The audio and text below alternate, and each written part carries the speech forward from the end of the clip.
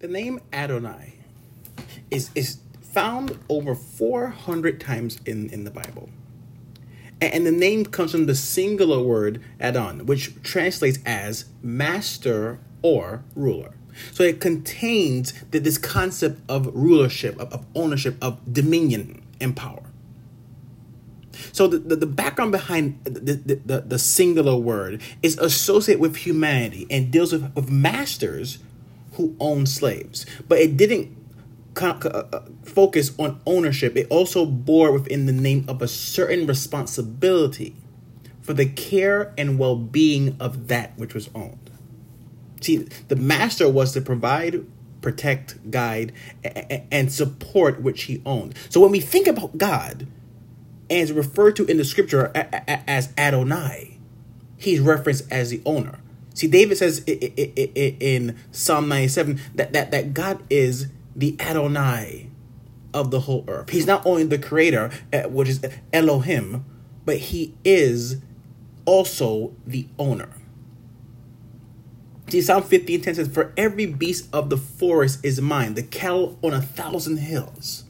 God is the absolute ruler and owner. Our response to this comes through what the surrender of submission. And we think about submission, I talk about multiple times.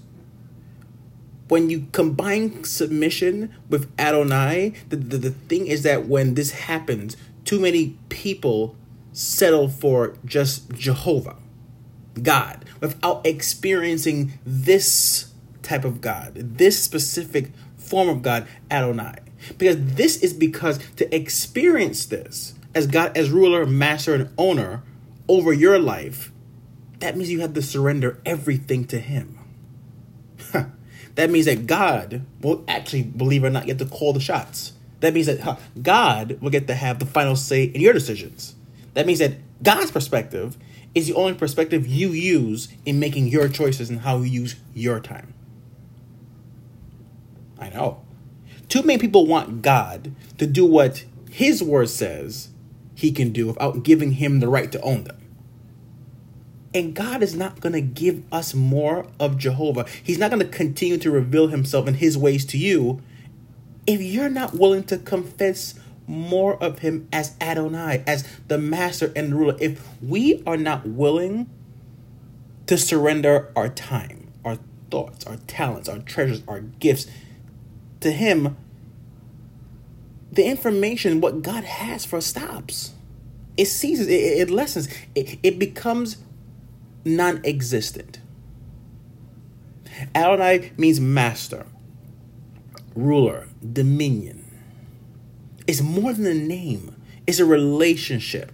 It's God's total possession, which leads to my total submission. It's God the one in whom you've given your highest allegiance. It's God the one who directs your life. His name Adonai, it challenges us who calls God Lord, who calls God who he is, to be willing to live in a way that demonstrates that he is the master, that he is the ruler. So in other words, the declaration that he is Lord must not only be of us saying it, but also of our lives. The scripture says faith without works is dead. And the deception, the problem, the misconception that we have is that we call God, we call him Jehovah, but then we refuse to submit to him and be obedient. It's interesting that's the case. And there's so many scriptures that connect to it. Even in Deuteronomy, it says, I prayed to the Lord and said, O Lord God, do not destroy your people, even your inheritance, whom you have redeemed through your greatness, whom you have brought out of your mighty hand. Declaring that God is the one who does these things. God is the one who does it. The mountains melted like wax at the presence of the Lord, at the presence of the Lord of the whole earth. Think about Malachi. A son honors his father and a servant his master. Then if I am a father, where is my honor? And if I am a master, where is my respect? Says the Lord of hosts to you. If I am who I say I am, and you do not recognize me as such, that becomes very problematic. Even in Genesis, Abram says, "O Lord God, what will you give me, since I am childless?" Abram addresses God as Adonai, the master, because God has the right of possession, and the one possessed is charged with submission to God. Abram understood master-servant relationship.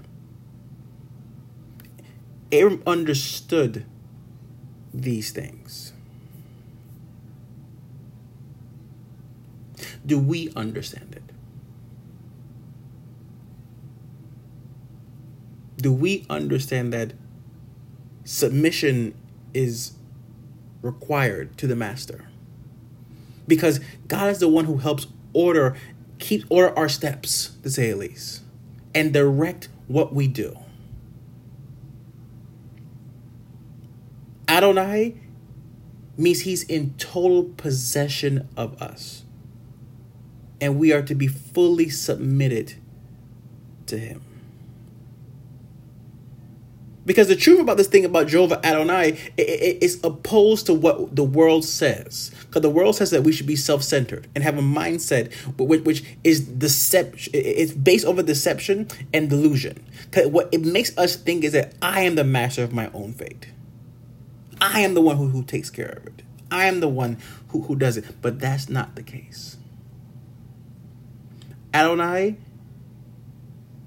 is full possession, full ownership, full submission to God. So in this sense,